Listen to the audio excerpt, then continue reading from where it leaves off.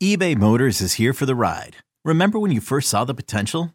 And then through some elbow grease, fresh installs, and a whole lot of love, you transformed 100,000 miles and a body full of rust into a drive that's all your own. Look to your left. Look to your right. It's official. No one's got a ride like this.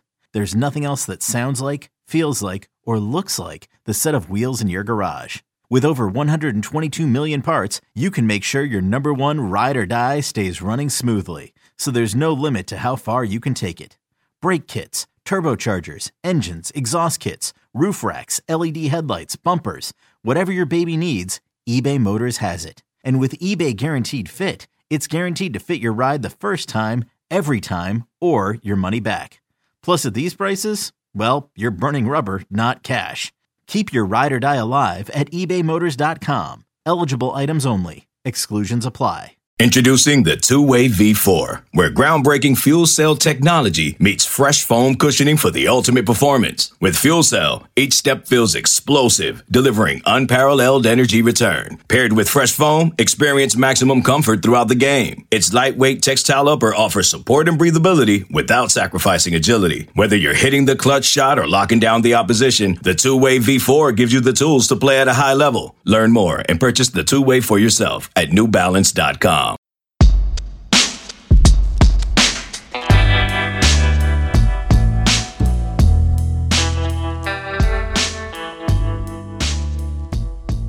Welcome in to the Husker247 Podcast. I'm Mike Schaefer, joined by Michael Bruntz here on Wednesday morning.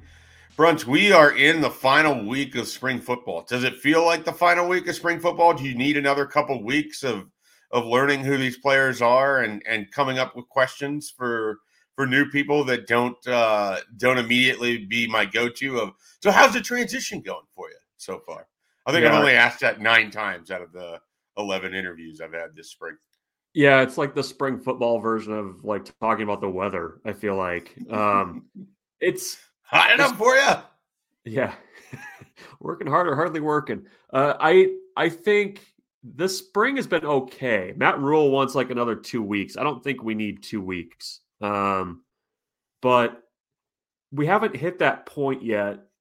And you know what I'm talking about. We're in the spring, you're like, it's like the 3rd or 4th week of spring. You're talking to people who are obviously spring stories that you likely will not be talking to in the fall. We haven't hit that point yet. And I think the fact that Nebraska added so many new people has helped kind of keep things fresh a little bit. And I'm eager to kind of see what this looks like. I think they want to play something resembling football if the offensive line allows. And I don't know. I mean, you've got, we'll get into this in the Hypecast, I'm sure, but you've got Frank Solich coming back. You've got a Herbie, the big Herbie glam up reveal. So there's a lot to do here. No word on Little Red though, right? He sounds like he's gonna skate by. Yes. Redesigned, apparently. I'll believe it when I see it. I hope they just figured out a way to make his hands less dirty.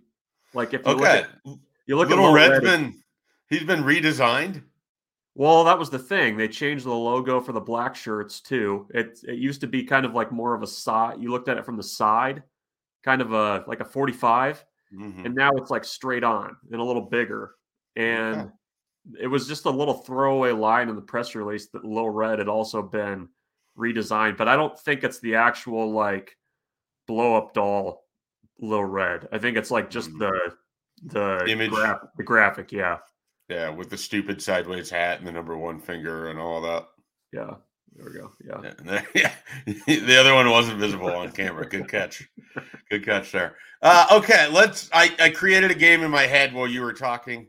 I'm gonna throw some things at you, then you tell me whether it's a big deal, a spring deal, or doesn't really matter at all. Spring deal means it's just something we're going to be talking about this spring.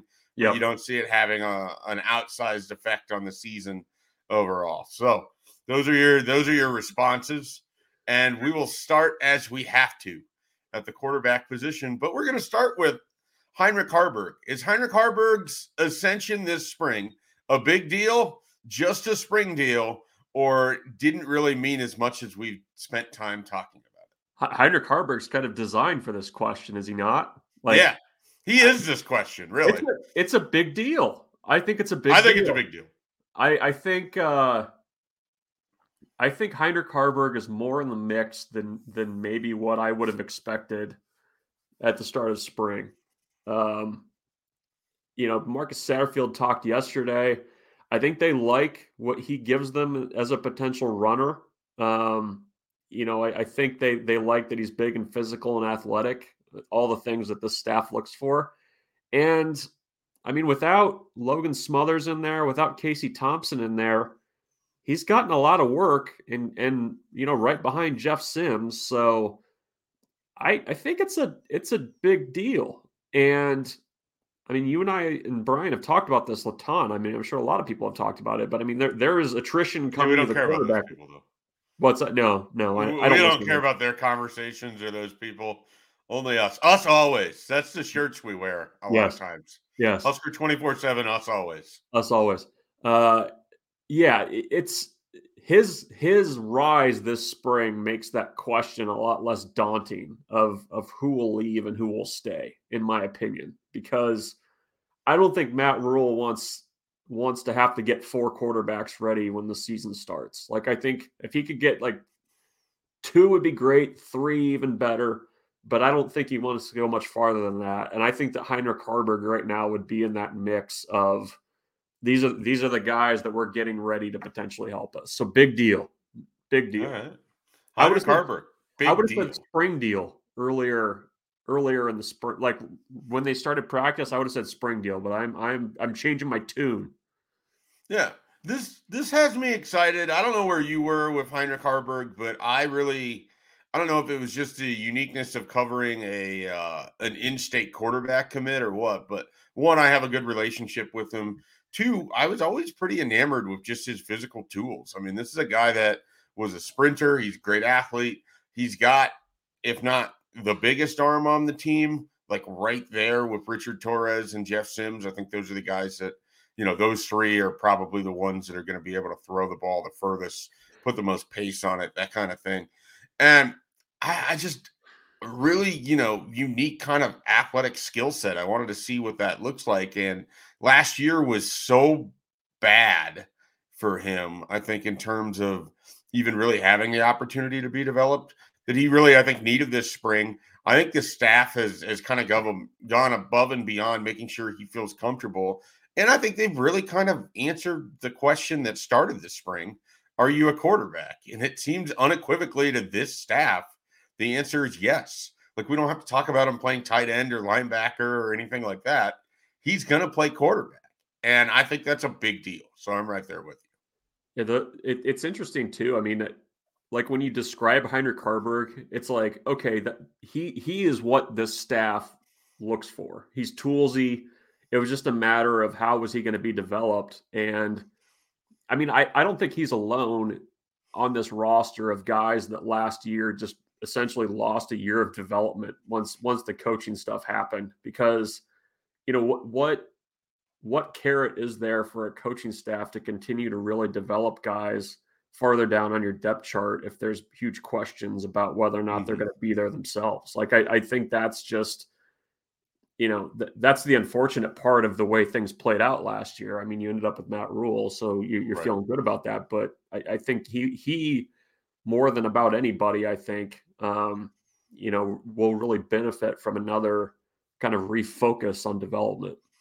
Have you noticed that with the staff, the way we talk about players sometimes is a way that people would talk about transformers? Like, oh, he can do this and you can do that. And it's like, it's all part of that sort of positionless thing where it's like, oh, look how you can bend his arms and you can, it's just like this weird action figure that's super hyper versatile that can be converted into a sports car at a moment's notice. Like that's how we sort of end up talking about the guys that it feels like the staff really likes. Yeah. And I wonder if that's just the way that it starts for them, or if we're still, 3 years into it, we're still referring to a lot of things as positionless and multiple and versatile and all of those things. Like sometimes I just feel like we're talking about a like action figure in a way. I think as time goes on, it's going to continue to be. I mean, when you ask these coaches how they evaluate positions and what they look for. It's always traits and tools. Like that's not going to change. Right. So Transformers. That's what Nebraska's recruiting. They're recruiting Transformers. We should get we need to get like a graphic made so we can really own that thing. Otherwise, someone's going to steal this. All my good ideas get stolen. Yeah. So your hard hat thing really took off. I swear I invented that. And that was all me. I invented the hard hat. Yeah. I mean, not really the hard hat, but putting the sticker on it and walking the players through with the sticker. I mean, that was me. Let's give me some credit here. All right, enough about me. Moving on. Big deal, spring deal, no deal. Gabe Ervin finds another coaching staff enamored with his skill set. I think it's going to be a big deal. I continue to believe that running back room is going to be a little bit of a not, I don't want to say by committee, but essentially by committee. Like you're not going to have an Amir Abdullah emerge from that running back room, but I think Gabe Ervin has tickled the fancy of this staff a little bit this spring with what he can do, and he, to his credit, has won the offseason pretty well, and it's just a matter of him putting it together in the fall. Especially now that he's healthy. I don't know that he was particularly healthy and ready to go last year. So I will say big deal for Gabe Ervin. What say you? I'm saying spring deal. I got to see him do it in the regular season. Three other running backs. Who's it going to be? I don't know, but all the other three guys have more experience and more like reps and more production when it matters. Like I just have a tough time believing that Gabe Ervin is better than A.J. Allen and Anthony Grant and Ramir Johnson. Until I see that actually play out on a football field in an actual game, it just feels like it's a spring deal to me. And I will continue to buy whatever stock people sell of A.J. Allen because I watched a 5-second clip. Like I'm buying that stock. That's me over here, just getting rich while you guys are getting poor. Yeah. So spring deal for me. Okay. All right, wide receiver, Isaiah Garcia-Castaneda's new outlook on life. Big deal, spring deal, no deal. No deal. All right. He's got another. I mean, he got an opportunity, a second chance. I don't know that. I think he's going to be fine. I don't think that his new lease on life. I don't know. Like he's going to be productive. I thought he would have been productive last year if they would have. He was for a game and a half, and then he just never resurfaced until he went into the portal. I find it hard to believe that he's just going to be a European flash in the pan. Like I'm expecting European Marcus Fleming. Yeah, I'm expecting things from him. So I don't think it's a huge deal, but I think he'll be okay. I'm with you that I don't think it's a huge deal, but I do think that there's a chance he could be one of your two best wide receivers, at least in terms of production. Like, I mean, when he played last year, he was able to produce. We saw that he has the ability to go up and get the ball. I continually say this, and people roll their eyes, and I get it. But when Minnesota and Iowa State want you to come play wide receiver, those are two schools in the Midwest where I'm like, all right, I'm on board with this, So I continue to think there's more for Isaiah Garcia-Castaneda. All right, tight end. Thomas Fidone is healthy. Big deal, spring deal, no deal.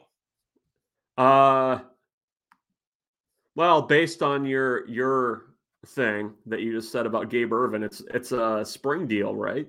Like until you see it? Like he's No, this is a big deal. Okay. We have never been to this point of spring with Thomas Fidone healthy and ready to go. He's going to participate on Saturday. That's a big deal. Here's what I think is a big deal with him. He's the kind of guy that just like an attitude perspective, you can build around. And I think that to me is a huge deal. I do think if he can stay healthy, if Eric Gilbert gets his waiver, that tight end group is going to be scary. Scary? That's probably a spring deal, is saying that the tight end group is going to be great in the fall. But I think I think that group has potential that they have not had at that position for quite a while. Wow. And you pick these guys to be picks to click every week. So I don't know know. what's beyond that. Are we going to have a season MVP that's a tight end, as predicted by Michael Brooks? Co-MVPs. Maybe three. Maybe three. They're Okay, going to go three wide. All right. Yeah. We're getting a little ahead of ourselves. So, okay, three of them. So you got Eric Gilbert getting his waiver, Thomas Fidone staying healthy. Is it Nate Borkircher or is it new Janiran Bonner? I'll go with Borkircher. I think he's got breakout potential. Okay. All right. I'm excited. I think this is a big deal. Healthy Thomas Fidone. Here's the other thing that I think is big in this. He's still here. I don't know if people are aware that could have played out a lot differently in December. He was very affixed to the Scott Frost staff. He really liked Sean Beckton. He liked Scott Frost a lot. He chose to come here and it hadn't gone well. It would have made all the sense in the world if he would have been like, you know what, I need a fresh start. I need to go somewhere else. And he's still here. And not only is he still here, he is one of the most competitive people on that team. And that was evident by the fact that he was an off-season captain. They had him get up there and speak. This is a guy who works all the time. And I think Nebraska is going to benefit for that. And he's going to benefit for that. And I'm really excited to see that play out. Offensive line. Bryce Benhart reshaped his body, better pass blocker, says teammate. Big deal, spring deal, no deal. It's a spring deal. We'll see if it happens in the fall. I'm in wait and see mode there. Yeah. What is not up for debate is he has dramatically reshaped his body. Yep. I mean, he walked through the concourse a couple of weeks ago and we were like, wait, who is that? Like, it didn't even look like him. Matt Rule says he's an NFL guy. That perks your ears up a little bit. But I need to see that, I think, on in Minneapolis or Boulder before I believe it. So yep. I'm cautious there. I'm not gobbling up the stock like you are with your AJ Allen pick there. Yeah, this is a spring deal for me as well. I mean, I would say that I'm cautiously optimistic, partly because when you can see a physical change the way that you have, you hope that maybe plays out. And I think, the biggest thing for me with Bryce Benhart has always kind of been a mentality. He's always talked about how he has to be more aggressive. And I don't know that that's a thing that you can just be, have instilled in you. But if he gets refined technique to go along with kind of a reshaped body and an emphasis in different areas, maybe he just needed, a new voice. And so, Donovan Raiola isn't necessarily new, but Matt Rule and that strength and conditioning staff are. So I'm cautiously optimistic, but I'm with you. Spring deal. Here's defense. Go ahead.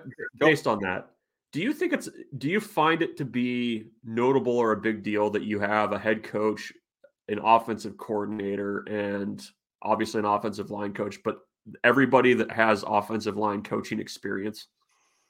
Does that matter to you? It does, in the sense that line play, in particular trench play, was a hallmark for Baylor. And so I guess it gives me confidence on both sides of the line that, like, there's a certain style that Matt Rule teams have that I guess I kind of am transposing that Nebraska is going to have as well, because it seems like it's an expectation.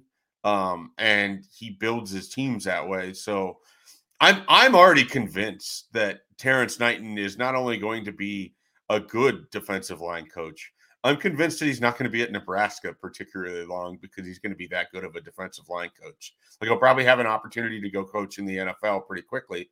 And they've already got their ready-made replacement to go with that. So I sort of view it where the defensive line and the offensive line, and I'm kind of, combining things here from your original question, but I just view it as this is one of the things Matt Rule has always done really well. And so I think it's going to continue because he has, a strategy for that. He has a plan, and he did it well at multiple different stops. Even in the NFL, it's not like the Panthers were the greatest offensive line or defensive line, but they were still, it was more of a plus than it ever was a minus for those two groups. And so, particularly at Baylor with the defensive line is really what stands out. But I feel like trench play is going to be so much better with this staff. Maybe not initially, but certainly down the line. So I don't know if that really answered your question or not. No, it did. I asked Teddy Prohaska that this week, and he was like, you can tell just the way that coaches talk that they have an offensive line background. And I think that helps. Like, I think you call plays differently as a coordinator if you have that kind of experience too. Didn't Rule talk about that? It's like he mentioned that was a thing he wanted Marcus Satterfield to experience. That's right. Working with the offensive line, because suddenly it gives you a new perspective for when you're calling plays about the positions that you're putting these guys in. We know that was not the thought process of a Mark Whipple.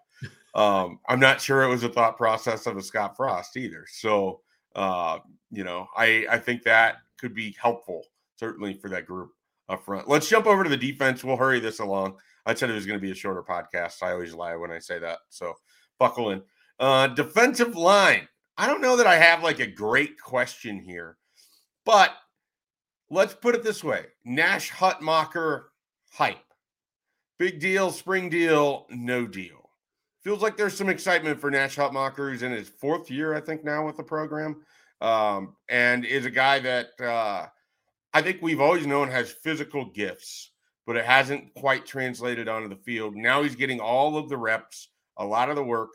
He's got a new coach, a new defensive line coach, and he seems to be pretty bought in on everything. What are your thoughts on Nash Hutmacher this spring? He also looks to have reworked his body. Everybody looks different up top, right? Like, is that how you would explain it? Yeah, they're much more. It seems a lot more less bulky, I guess would be the best way to. It's svelte is how I've been describing the 6'5", 325-pound guys. Yeah, svelte. Yeah, they're svelte. I'm still a spring thing with Hutmacher, and that's not a knock on him. He's another guy that it's like you kind of have heard it a few years. You need to see it, I think, to really buy in. So he needs to be a big deal, but we'll see if that holds true. Yeah, I'm a spring deal with you on this one, in part because I think we heard a lot of the same things about Ty Robinson in the past, and Ty Robinson's been a very solid player, but he has yet to kind of be like a great player. And so I think I'm in that same boat with Nash Hutmacher. Like I expect him to be solid, but I want to see if he can be great. And so that's sort of where I'm at with those guys in particular. All right, linebacker, second level, jack position. You got Jamari Butler, MJ Sherman talking all about pass rush. Do you believe it? Big deal, spring deal, no deal? Feels like a spring deal. It feels like we're in the honeymoon period with a new scheme. Lets you play freer, not thinking as much out there, creating a lot of havoc. Letting them use their athletic ability. I'm trying to think what else we've hit on in the past. I think there's a lot of potential in this defense to scheme up pressure, and I think that NJ Sherman is going to have a big role in that. Jamari Butler needs to kind of take that next step. He's a guy that in small doses has looked good in the past, but I think he's in for a bigger role. I think the fact that Nebraska kind of re-recruited him out of the portal makes it seem like they see a fit there at that spot. So I'm gonna stick with spring because it's maybe it's just because we've had so many of these changes that I think I'm not willing to just jump in and go along at this point. I like both of those guys a lot. I enjoyed interviewing each of them this spring. I'm almost like I'm closer to no deal than I am spring deal because I got to see the pass rush. I have to see how it happens, where it comes from. We've spent a lot of time talking about this 3-3-5. We've spent a lot of time talking about the different positions in it. I am as excited for that on Saturday to just see what it looks like in different stretches than I am for about anything else. So I'm going to go no deal with a slight arrow up to where it could be a spring deal. I got to see it. I don't know. I understand MJ Sherman comes from Georgia and was highly regarded, but there's, again, a reason that he was available in the transfer portal. And Jamari Butler, we've talked about a lot, but there's a reason that we've only talked about him in the hypothetical sense and not in the, oh, that guy totally took someone's job sense. So what you're expecting is that Nebraska's defense on Saturday is going to get after the quarterbacks like the defense in 2004 did against Joe Daly. They're going to get after them badly. That'd be exciting. You know who got after the quarterbacks? The 2022 spring game defense. They absolutely destroyed Nebraska's offensive line. Garrett Nelson had like 7 sacks in that game by himself. I'm not looking. They're going to be live though. They're going to have to finish the sack. I know. I'm very interested in this against that svelte offensive line too. So the Svelte Boys. The Svelte Boys. That's the name for the guys up front. I'll run it by Pipeline. Like Svelte Boys. Your choice. I'd rather be the Svelte Boys. Everyone's a pipeline. No one else is a Svelte boy. Bunch of guys wearing cashmere sweaters. Why is it cashmere? Is that more thinning? It feels svelte. Oh, cashmere feels svelte. All right. I didn't know that. Defensive back. I don't have a great question for you. Actually, I'll just pick out one player. Malcolm Hartzog. Big deal, spring deal, no deal. The idea of him moving to safety despite being relatively undersized as it is. I think in Bo Pelini parlance, he's a good football player. I think he can do either. I think he's going to make plays anywhere. I don't think it's a big deal because I think he can play either place. Like there's not a ton of question in my mind that you're a no deal on this. Yeah, no deal. Yes. So I noted it in my notebook, and that's as far as it got. I'm not losing sleep over that move for Malcolm Hartzog. No, I don't know that I'm losing sleep, but it does make me wonder a little bit. I mean, we did see DiCaprio Boodle play that. I just feel like you have to be scrappy and willing to mix it up. And I don't know if that's quite Malcolm Hartzog. He's been very good, hand fighting and everything as a defensive back. He's come away with interceptions. I don't recall him like stepping into the lanes of running backs and taking them down the way that you did with DiCaprio Boodle. So I'm more of a spring deal on it. But I understand where you're coming from. He's going to play. Like, that's the thing. He's going to be somewhere on the field. Where he is, just remains to be seen. I don't have anything for the specialists. Do you have one that you want to throw in? I created all of this as we started the podcast. So that's that was good. As professional as everything else we do. I mean, it's hard with specialists because the competition isn't going to start till August. Right. Yeah. Like it's, one of the competitors is finishing up at Omaha West Side, so I don't really have much there. Yeah. We'll just call that one to be continued. Yeah, that's good. All right. Let's take a timeout. We're going to come back. I'm going to talk some recruiting for a while. We'll get into the spring visit list, what we have confirmed. And I was down at an Under Armour camp over the weekend on Sunday and what I saw there. So we'll talk about that. Brunts will get into a little baseball, all that when we return here at the Husker247 Podcast. Okay, picture this. It's Friday afternoon when a thought hits you. I can spend another weekend doing the same old whatever, or I can hop into my all-new Hyundai Santa Fe and hit the road. With available H-Track all-wheel drive and 3-row seating, my whole family can head deep into the wild. Conquer the weekend in the all-new Hyundai Santa Fe. Visit HyundaiUSA.com or call 562-314-4603 for more details. Hyundai, there's joy in every journey.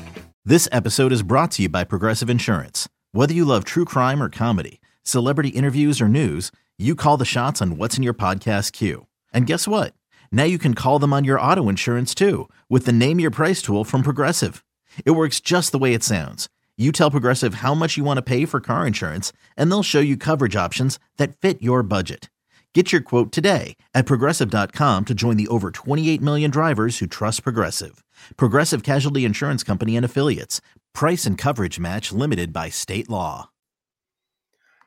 So I was down in Kansas City for an Under Armour event, Brunts, and Nebraska had several guys down there. The state of Nebraska, had several down there, including Caleb Pyfrom, Caleb Benning.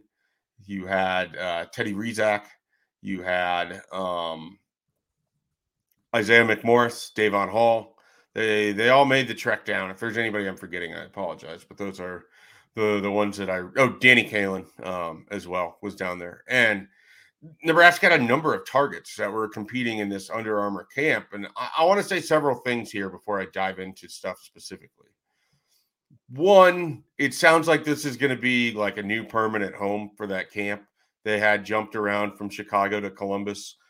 They really like what they found in Kansas City. It's an area that allowed them to get players from Oklahoma, Arkansas, Missouri, Illinois, Illinois, Iowa, Nebraska, South Dakota, Kansas, kid from Colorado, I think made the trek as well.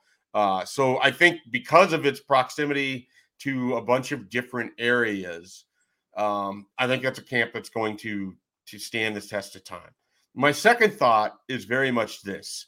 I hope that this staff, more than the previous ones, spends a lot more time in the Kansas City area.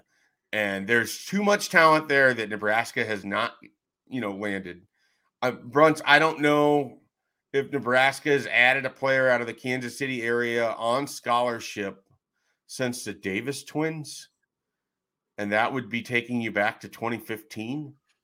No, Jaden Doss. Jaden Doss would be the first. Yeah. Jaden Doss, so that's a long gap in there. And there's a lot of talent. And one of the best players. So obviously, Williams Nwaneri was down there. He's a 5-star. There's talk that Nebraska could be getting an official visit. We'll see.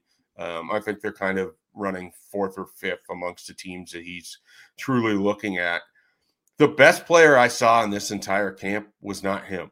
It was his teammate, 2025 wide receiver Isaiah Mosey, whose dad is the head coach at Lee Summit North and played at Oklahoma. And so everyone's basically expecting Isaiah Mosey to go to Oklahoma. But there is a ton of talent in that area. So what I'm getting at is even if you're not going to land some of these guys, building those relationships is huge. Presenting yourself as an option in the portal, if that becomes a thing for them, is huge. They just need to really emphasize Kansas City, Kansas City, Missouri, get into Missouri a little bit more. We can talk about St. Louis all we want until we're blue in the face. But frankly, they've dropped the ball in Kansas City. And so I hope that this staff does more work in that area. And quite frankly, there's a lot of talent in the Midwest. I mean, they're going to go and have their spots in Texas, and they're going to spot recruit different positions elsewhere. But they can have a lot of success bringing in kids from the Midwest. And I know that one of the tenets and goals for Matt Rule is to have this big camp series. If he can get 2026s and 2025s from the area states to show up, I think that's going to be really big. I'm very skeptical you're going to get a lot of juniors that are going to be there or juniors to be seniors.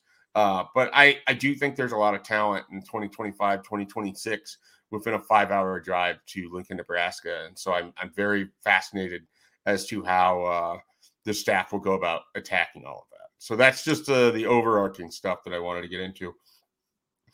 Individually, one player I didn't mention, he was also there, and he won defensive MVP for the linebacker spot, Christian Jones. At the time that people will hear this podcast, I think we'll have it out at 24/7.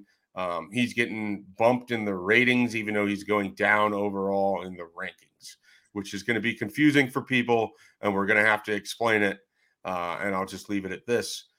He got passed up by other people that were rated higher while also receiving a higher rating. So he's going to move from like 23 to, mid 40s, early 50s. Not a big deal. But Christian Jones himself, big deal. I mean, this is a guy that can play coverage really well for a linebacker. He moves really well. He talked to me about how he could play the Will or the Jack or the Mike, and Nebraska's open to all of them because they're just going to see how his body grows. And they think he has the athleticism that he can handle any of those spots. He's coming out for the spring game this weekend. And so Christian Jones, I think Brunts is going to be, the next sort of Carter Nelson, Von Dickerson,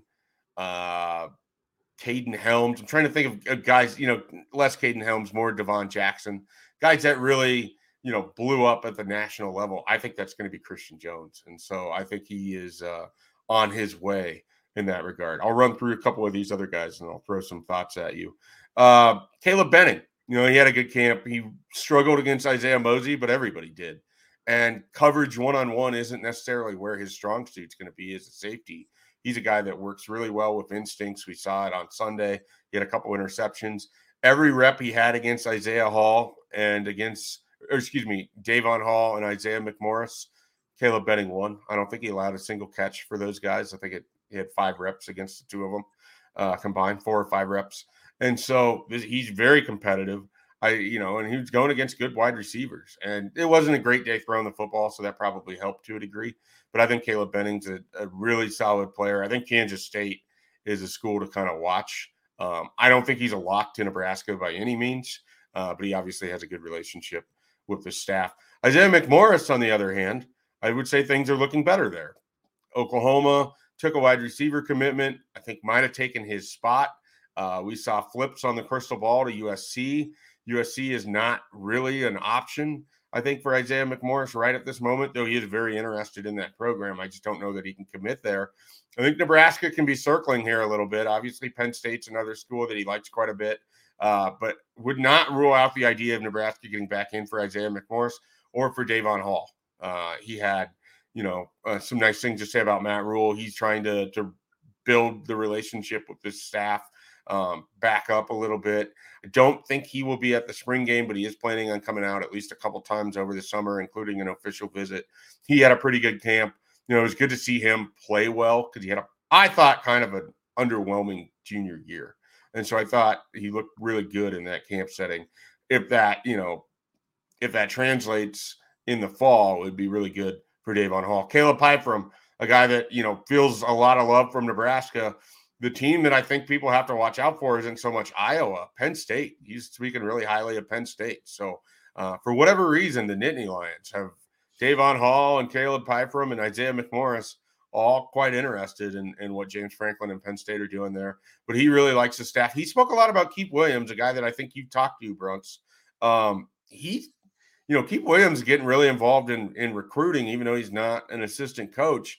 He talks more, I think, with Keith Williams than he does Donovan Raiola. So that could be an important relationship for Nebraska moving forward. Talked briefly with Danny Kaelin. He's obviously very excited about his commitment to Missouri. I don't think there's going to be any sort of kicking of the tires by Nebraska there. I think he's pretty well locked in. But that's kind of a quick rundown of everything. You have any thoughts, questions, concerns, comments?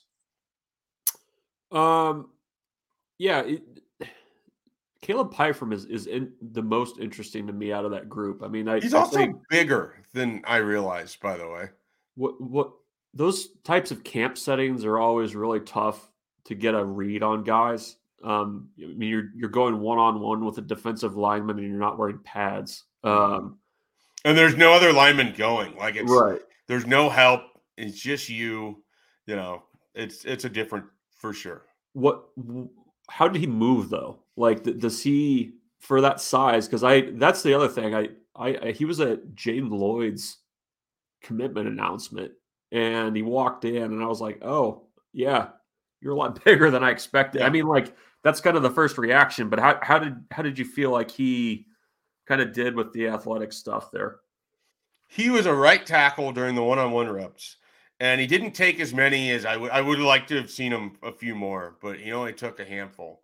And the first one, it looked like he didn't quite have the footwork that he wanted, but he was still able to get his arm out and kind of prevent the guy from blowing by him and slowed him down just enough that he could get his body back to where he was. So he got a stalemate out of that one, even though you would consider it maybe a pressure from the end. It's hard to tell. The tackling dummy doesn't have any real pocket awareness. So he didn't step up when he saw this guy coming, so what could you do there? But on the other reps, I mean, he held his own. I mean, I think he can play right tackle. Like I don't think he could be a left tackle like just about everyone ever that Nebraska recruits. I think he's more long-term future and probably more interior offensive line, but I think he can play college right tackle. And I think he moves pretty well.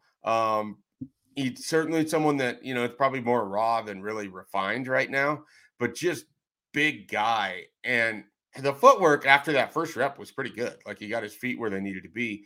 I can't speak to the hand placement because I'm not that technical with it, but I know this.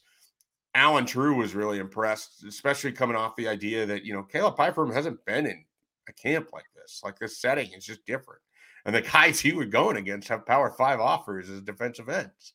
So it wasn't like he, that's the thing. Sometimes these things are really good because they get a chance to go against talented people, and you get to measure them against people that they're, in the same recruiting pool with. So I thought that he performed pretty well and stood out in that regard.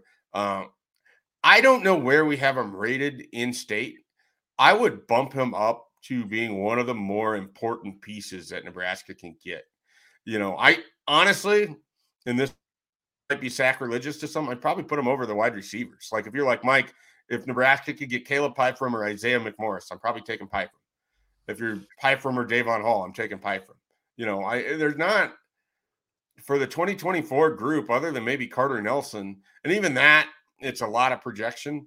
I would put Pyfrom up towards the top of the list of the importance of in-state players, just because, one, I think he's a pretty good offensive lineman. Two, he's going to be connected to some guys that are coming through that are going to be important recruits for you. And I think it would be a good win in Omaha from an optics standpoint, even more so than getting one of the Bell West wide receivers. So I think there's a lot of different reasons for this, but I regard Caleb Pyfrom pretty highly in this class. Yeah, I'm right there with you. I think, and you just look at the way that Matt Rule's staff wants to operate. They want to be a very developmental program, and just the numbers or lack thereof at offensive line, that would be a big win. And I mean, if you were able to kind of pair him, you got Gibson Pyle in the class already. You're bringing in that group of Sledge, Knutson, and Mason Goldman. Who else? I'm blanking on that. Gunnar Catula's already there. Catula's already here. So you're kind of stacking those two classes of guys that are mostly regional recruits aside from Pyle. That to me seems like a core group that you can really kind of nurture and bring along together. So I'm with you. I think that's probably an important recruiting battle that maybe we're not talking about enough locally. Yeah, I definitely think that's fair. And then in addition to that, there are also two guys that were there, Caden Massey, Kyle Rakers. Nebraska's in pretty good position for both of those. I mean, I think Kyle Rakers is the de facto replacement for Gage Ginther that was on their board. I mean, I think that they would bring him in to be an interior offensive lineman. He packed on about 40 to 50 pounds after talking with Donovan Raiola in the fall. And Rayola's like, we need you to be bigger or you'd be a center for us. And then he showed up the other day at Nebraska, and they were pretty impressed by his ability to add that weight on. I mean, no one's ever been impressed when I put 40 pounds on in 5 months, but when Kyle Rakers did it, it moved him up on the board a little bit. And so he was a felt boy. Yeah, he was a guy that looked like he's been an offensive lineman for a while and was very comfortable. He had some of the more spirited fights going against Juju Marks and some other people that were down there in that Kansas City camp, but he was not afraid to mix it up, playing at the right guard spot. So Kyle Rakers certainly. And then Caden Massey, this is a big kind of recruiting battle in itself. He is a huge kid. I mean, he is basically a shade shorter than Teddy Prohaska, played at a low level in Kansas, is a future left tackle, very raw, struggled his first rep each time, would get some coaching, dominated the second rep every time. So I think there's a lot of enthusiasm, and I would not be surprised at all if he makes a big jump on 24/7. That is a Nebraska, Kansas, Kansas State, Oklahoma battle. All Big 8 schools. Iowa State's in there a little bit too. I'm sure there's some other schools. Either he's going to blow up like Carter Nelson and he's going to get a lot more offers despite where he plays, or he's going to be one of those really important regional recruits. And Nebraska, I think, is in a good spot to get an official visit. He was he wanted to come back for the spring game, but he's got a powerlifting competition, which, I don't know if the staff loves track. Maybe they love powerlifting too. And that's going to get them all fired up. But yeah, Caden Massey, a name to certainly know moving forward. I mean, obviously you'd love to get a Brandon Baker or somebody like that. More realistically, Cade Massey could be the left tackle in this class, but they have to beat out some really good teams to do it.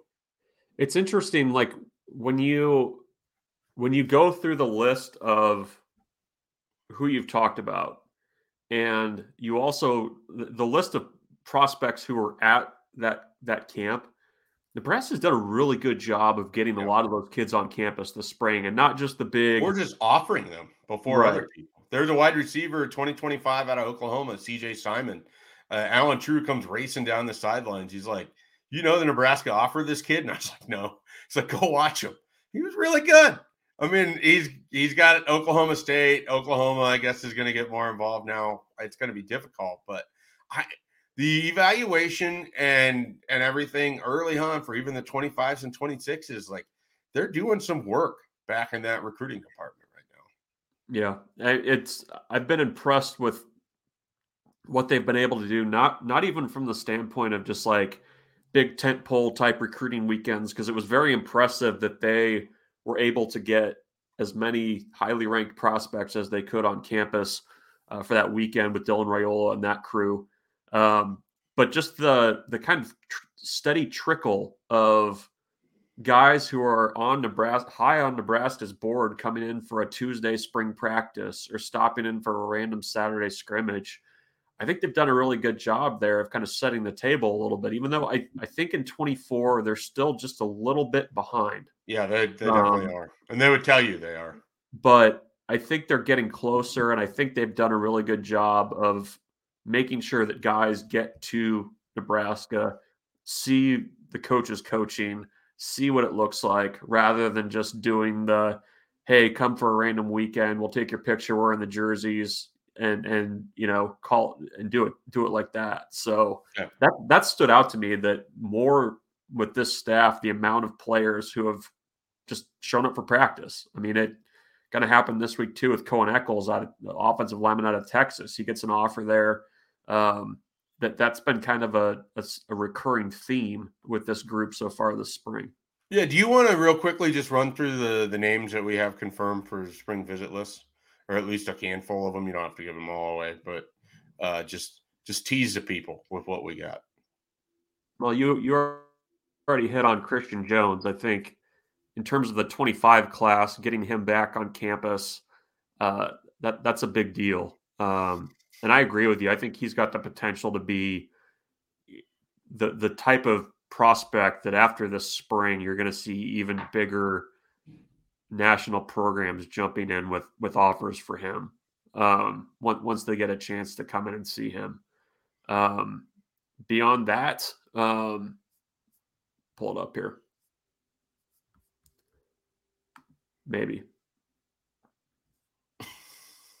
This is great. Scintillating podcasting right here. By the way, you were talking about Kansas City. Before Jaden Doss, the last prospect that Nebraska got out of the Kansas City area, Javion McQuitty? No, he was Bo Wilson.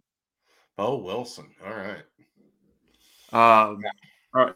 So among the other kind of bigger names, you've got Brandon Baker, who you mentioned, coming back again. He was here in March for that weekend. Willis McGahee the fourth, another obviously son of Willis McGahee, was here for a spring practice early in the spring. Which Nebraska, I think, has a more than fighting chance as long as Miami doesn't come through with an offer. Yes, I think that's fair. Carter Nelson, tight end in Ainsworth, that just finished up I think he hit almost every school in the SEC, it seemed like, on that trip. But he'll be back in Lincoln again. That feels like to me a situation where you follow the visits. Is that fair to say? Yeah. I think Nebraska is going to end up with Carter Nelson. A couple other names of note. Makai, I believe it's Sena, but he four-star offensive lineman out of Arlington Martin. That's where Bob Wager coached. That's where Ismail Smith-Flores played. That's where Jeremiah Charles played. The two signees in the last class. They'll both be here for the spring game. I'm expecting a big group of signees to be on the sidelines per usual, but getting him here in Nebraska was in his top 10 that he released a few weeks ago. but getting the chance to kind of show off with all the Arlington Martin connections, that's notable to me. One other guy that kind of stands out, really athletic defensive back. We've got him as a 4-star at 247 Sports. Peyton Morgan out of Central Texas. He's going to be up.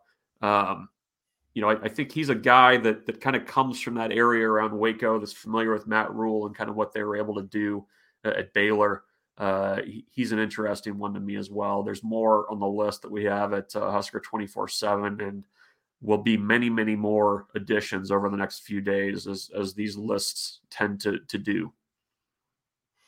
All right. Let's give you a few minutes to talk about Nebraska baseball, which did not complete a game with Creighton last night. The Huskers have 3 runners on base, which is the most runners you can have on base. They have no outs, which is the least amount of outs that you can have. Yes. And it is in the 8th inning when play resumes on May, whatever. Bottom of the 7th. When play resumes May, whatever. So, yeah, that felt like it was scripted. The entire thing, Nebraska battling back. They finally have a chance to take a lead in this game, and then a big lightning strike, and it's over. It's what's kind of crazy is, like, if you had one more batter, like, that game is probably over. Creighton's fine with that game being 5-4, heading home and just being done with it. Like, for both of these teams, there was, like, aside from just beating a rival, there was absolutely no benefit to that game going 9 innings, and they stopped it. And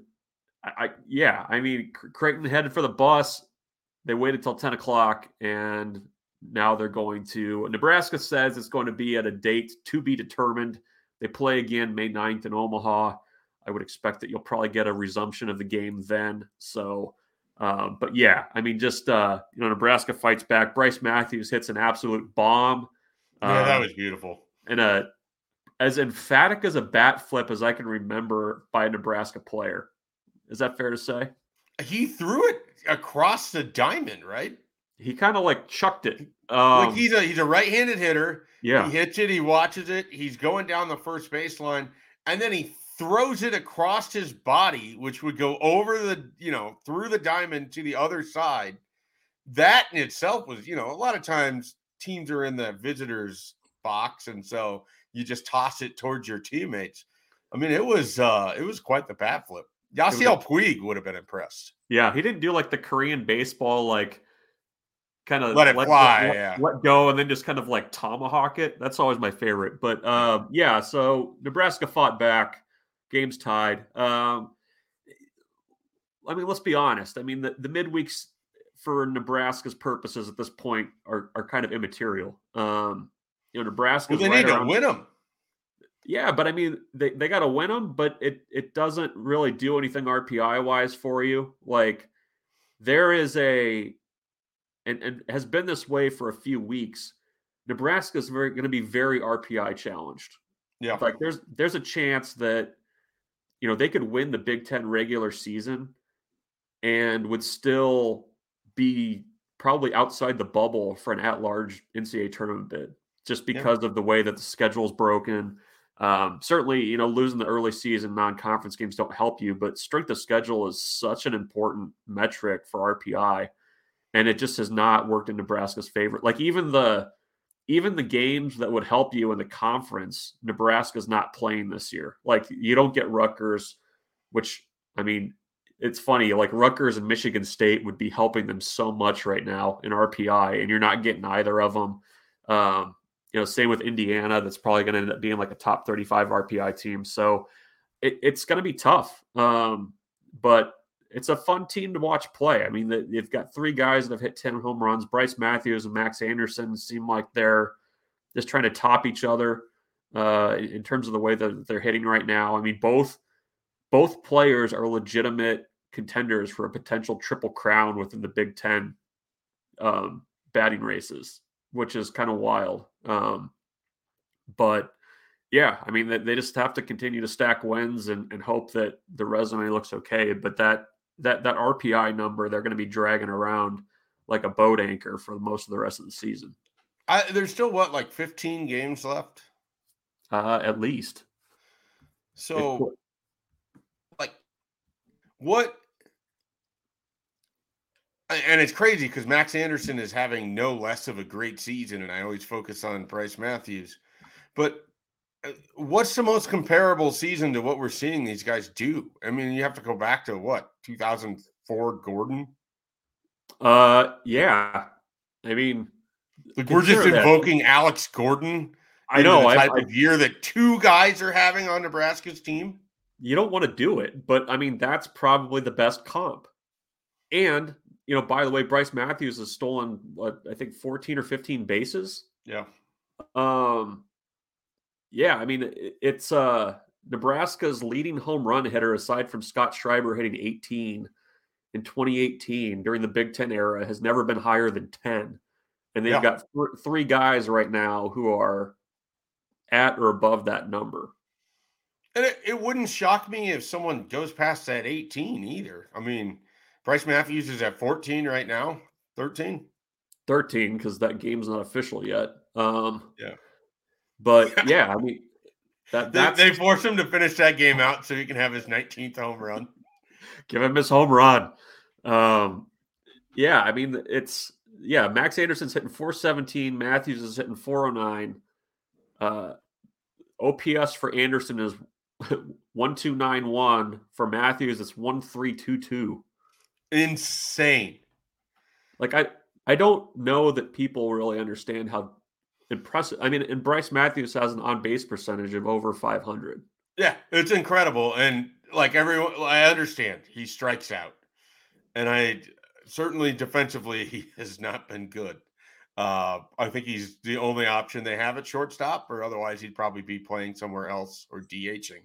But the on-base percentage, like half of the time he goes to the plate, he's on base. You just talked about his ability to steal. If he walks, he can make it a double for you in some situations. Like it's just even his single the other day was just roped through the middle of the diamond. Like everything he's doing right now is super impressive. We're probably talking about someone that's going to get drafted in the top, I don't know, 8 rounds when we get there. I mean, he hit a double the other day against Northwestern that went to right center field, and I think it was like 107 or 108 off the bat. Like it did not get very high, and it like one hopped the wall in right center at Haymarket Park, which that's not a small thing. Like it's been impressive, and both of them. I mean, Bryce Matthews through most of his career has been a relatively streaky hitter, both for good and for bad. And both he and Max Anderson have just, I mean, they've basically been on a tear since the season started. Well, and this should make, and I understand that Will Bolt is, hearing it from the fans about the lack of wins against Omaha and Creighton and everything else. But this should make fans feel pretty good about what the development possibilities are for these guys. I mean, look at Bryce Matthews 2 years ago versus what he is now. Max Anderson didn't have the greatest sophomore year after having a nice freshman debut. Obviously, you got to come in with some talent, but they have figured out ways to optimize these swings, and they're clearly doing really good work with them in the offseason, that they are just assaulting these pitchers. And I understand that, it's not like there's a ton of great pitching prospects throughout the Big Ten, but I mean, Matthews has hit pretty much everybody he's faced, even going back to the non-conference. Same with Anderson. Like I'm super impressed by what we've seen from these players. Well, I think what they've offensively, I think, last year was a struggle. There's no question about that. I mean, they're as a team hitting almost 100 points higher than they did last season. But I think what they figured out, and I mean, they've known this, but I think actually reconfiguring your roster to allow it to happen is kind of difficult to do. But they knew that they needed to get older in the offseason.